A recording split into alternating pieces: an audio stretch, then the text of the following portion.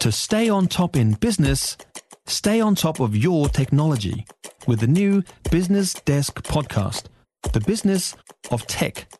Listen on iHeartRadio or wherever you get your podcasts. Matt Ryan. The Insider's Guide to the capital's housing and rental scene. Hot Property on News Talk ZB's Wellington Mornings. I've been joined by Matt Ryan. We're talking hot property. 0800 80 1080 is the phone number. You can call and ask him any questions you want about property, any questions you want about renting and renting deals. He told us about the new, well, it wasn't new, but the agreement that you could actually get off the internet last week if you actually have a flatmate and get them to sign it, so you knew everybody knows what the rules are.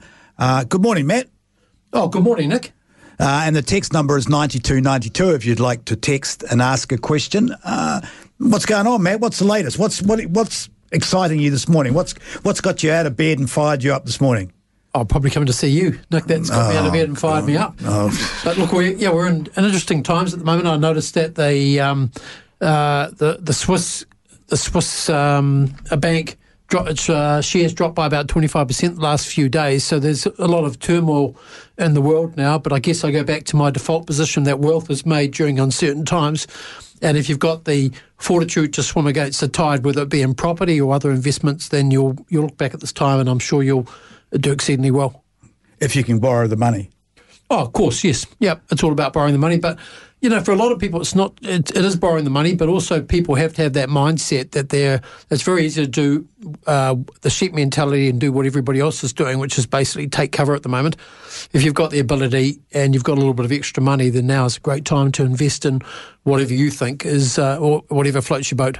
0800 80 1080 if you'd like to ask Matt Ryan, our resident property expert, anything about property, absolutely anything. He'll have an answer. He's got all sorts of different sorts of property, commercial and domestic and all sorts of stuff. So he could tell you and give you advice. 0800 80 1080 92 92. Matthew, I read that a New Plymouth couple has made the news after waiting 6 years for their undercut property to be fixed. Firstly, what does undercut mean?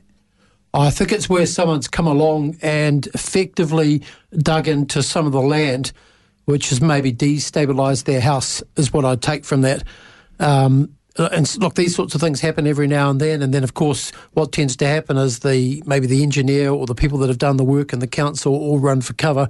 And sometimes you get these sorry situations that literally fall between the gaps in the floorboards, and you've got a couple who find themselves unwittingly in a position where nobody wants to take responsibility. Now, this happened to me.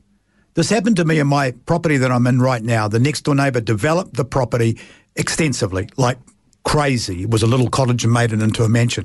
Built a brick wall on his boundary, way over the limit, way over the height. So when I look out my back window now, I look at a brick wall. Went to the council. They said, yeah, it's illegal. We'll fix it. 10 years later, it's still there. Yeah, well, look, it's not, as I said, it's not uncommon. I'm actually involved in one at the moment. I've got a property in Pretoria Road, and 2 houses down from me, there was an enormous slip a few weeks ago, and it took out the sewage line that services both my property and the property next door. It transpires that there is never any easement put across that property to put the sewage pipes in, and the owner of that property, who's owned it for 40 years, claims he didn't realise that they were there, and he doesn't want the sewage pipes running back through his property, so he's had an enormous slip.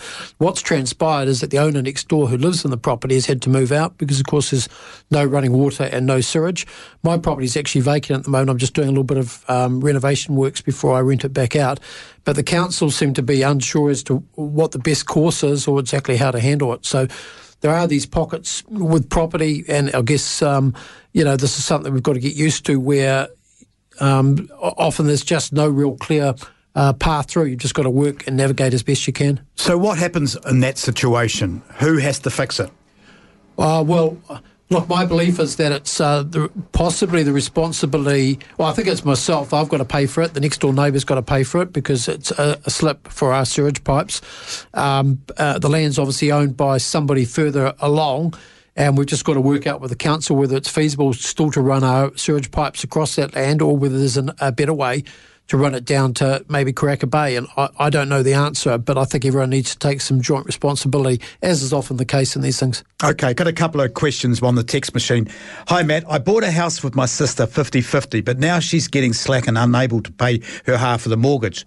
What should I do? I don't want to ruin our relationship, but I can't afford to pick up her half. Yeah, well, this is always a tricky one. I guess if you go in with family and friends and things like that, sometimes people have different expectations of how it's going to operate. I think clear, concise communication is the first thing I think you need. I think you need to sit down with your sister and you need to say that this is not a tenable situation to carry on long term, and you need to just sit down and work out the responsibilities that you both took on when you first endeavoured or took on the responsibility of mortgages. I mean, they're incredibly important, and obviously if one person doesn't pay the mortgage, then effectively it can reflect badly on the other party and also both parties' credit ratings. So there's no simple solution, but I think good communication tends to solve about 80% of problems. Thank you. Dave, good morning. You've got a question for Matt? Yes, I'm thinking about putting my house on the market. I've done as much maintenance and putting things good, carpet, new handles in kitchen, etc., etc. What kind of price would you put it on the market for, maybe compared to the rateable value, which was done, I think, last September? Yeah, well, unfortunately, the rateable values have become a little bit like jewellery valuations in Wellington Central at the moment. They are staggeringly high, and I don't think bear much reality as to where the market value is.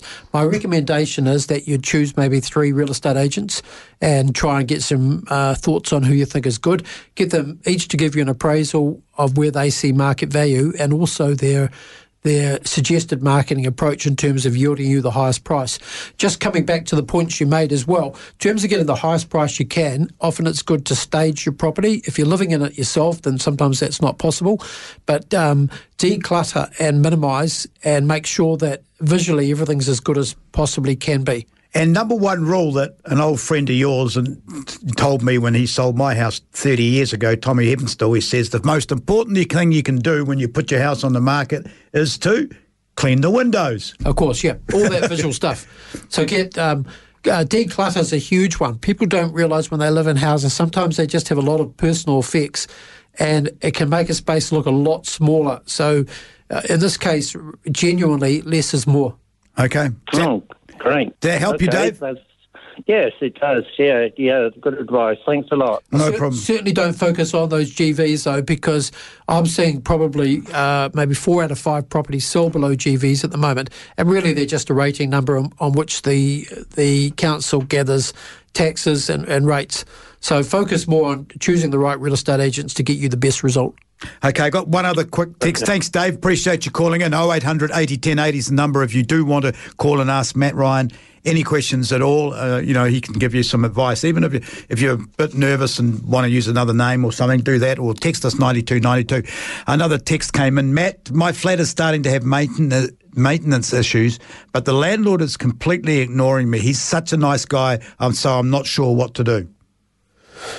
Well, yeah, that's always tricky, I guess. It's good to hear that you think your landlord's a nice person. I think probably, as I said, a bit like the last person that talked about the responsibility of paying the mortgage. I think you just need good, clear, concise communication. So basically, maybe ring your landlord and say, look, we really like you as a landlord. We love living here, but these are some of the things that we really need to get done. And if we can't get them done voluntarily, then obviously we won't have much choice but to escalate things to the tenancy tribunal and see if they can mediate and assist in our position. And most landlords will understand, I think, when they hear that coming, that they need to take this seriously.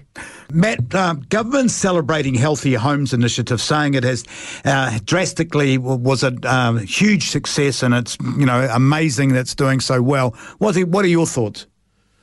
I think that's probably correct. I mean, as you probably realise, Nick, I haven't had a huge amount of positive things to say about the current government, but I do believe that the Healthy Homes initiative has been very positive on the main part, and it's leading to a drier, healthier New Zealand, and that's got to be good for everybody. I mean, we don't want to have a country where, we're living in substandard homes. And if you go back 20 years ago, that's probably the reality of where we're at. A lot of, especially some of these flats down in places like Dunedin, where Scarfies, it was, colder. It was colder inside some of their flats than it was outside. So I think the dramatic improvement in the quality of New Zealand houses is something that we should recognise as being a particularly good thing. As a very large property owner with lots of rental stock, how much does it cost you? Oh, it's colossal. I think I bought something like 85 heat pumps in one go. And I was just talking to my accountant the other day, and he said last year, your expenses were astronomical last year compared to some of the previous years. And a lot of that's just simply around healthy homes. So I haven't actually worked out the exact amount, but it's a very expensive exercise, there's no question. But, at the same token, a stitch in time saves 9, and these improvements are going to be good for the next 50 years, and unquestionably, regardless of the cost, it's what New Zealand and it's what New Zealand, Wellington needed. Got a text that just come in. Hi, Nick. Could you ask Matt? I would like to subdivide my property from 1 to 3. It's not a good time to do it now, or is it a good time to do it? How would I sort out the finance if the banks are not willing to finance it? Thanks, Ash. Well, it's probably not necessarily a bad time to do it now, Ash, because there's a long lead time into these things. Sometimes if you actually do it when the market's pumping as such, by the time you've got through your subdivision, you'll find that the market may well have changed and you're back into a market that's lulling a little bit. So I don't necessarily think it's a bad time to do it now. It depends what your goals are, whether after you're going to subdivide it, whether you're going to sell those pieces of land or whether you're going to maybe land bank them for a while, or if you're going to actually build on them. So it's a bit hard to know exactly your goal. In terms of trying to fund that sort of stuff, I mean, I guess all I can suggest is if you put a really good business plan towards the bank and you show them that the value or the cost of subdividing it is relatively small given the increased value, then the banks will often say, okay, well, if we've got a security also against the new subdivided piece of land, then obviously we're immeasurably better off. So you really just need to write a particularly good business case to your bank, or alternatively, of course, go and talk to a mortgage broker. Matt, there's another text here. Matt, I need to get a registered valuation for a financing of a new build. Is it worthwhile getting more than one? Is the first question. Do you see much variation between different valuers is the second part. And I worry they won't fully understand the quality of the end product and landscaping. How can I clearly demonstrate it's not a premium product?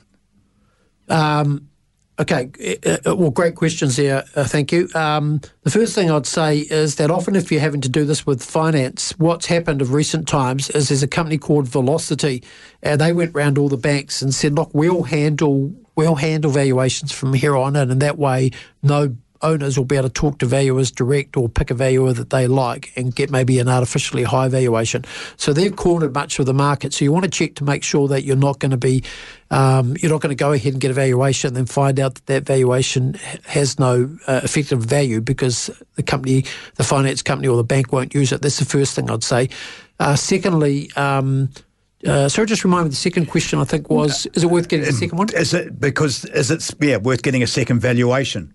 Well, I think you asked the question, is there much difference between valuers? The question is, there's night and day, unfortunately, between valuations. It's literally people's perception of what the value is. And I've seen some situations where valuations can easily differ by, say, up to 20% in some instances. So it just really depends on a valuer's perspective on how they see it. And obviously, again, what sort of, in your instance, with something like this, you need to make them or try and help them understand where the value is in terms of the end product. And I think that the key part to that, to reiterate it, was that you need to get a valuer that the bank will take, because it's several times I've done valuations and taken to the bank and they say, look at the valuer, and they say, actually, we don't use that valuer, go and use this one, which is kind of weird. Really. Yeah, correct. All the banks have what they call panel valuers, first and foremost, but most of them seem to have moved to this Velocity system, which means when you need to get a valuation, you hand it to the bank and they choose, or they go to Velocity, and then Velocity randomly choose a valuer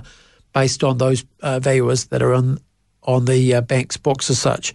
And so you get no say as to who that valuer is going to be. And it's designed to make it completely independent so that you can't influence what the valuer or who the valuer might be. Yeah, and that's been done before. Thanks, Matt. I appreciate you coming in this morning. It's fabulous. Matt Ryan, our resident property expert. If you enjoyed this podcast, you will love our New Zealand Herald podcast, The Little Things, hosted by me, Francesca Rudkin, and my good friend Louise Airy. We focus on all the little things that you can do to make a positive impact on your life and to cut through the confusion from the health and wellness industry. Join us every Saturday to hear from the experts for all the tips and advice you need. Just search The Little Things on iHeartRadio or wherever you get your podcasts.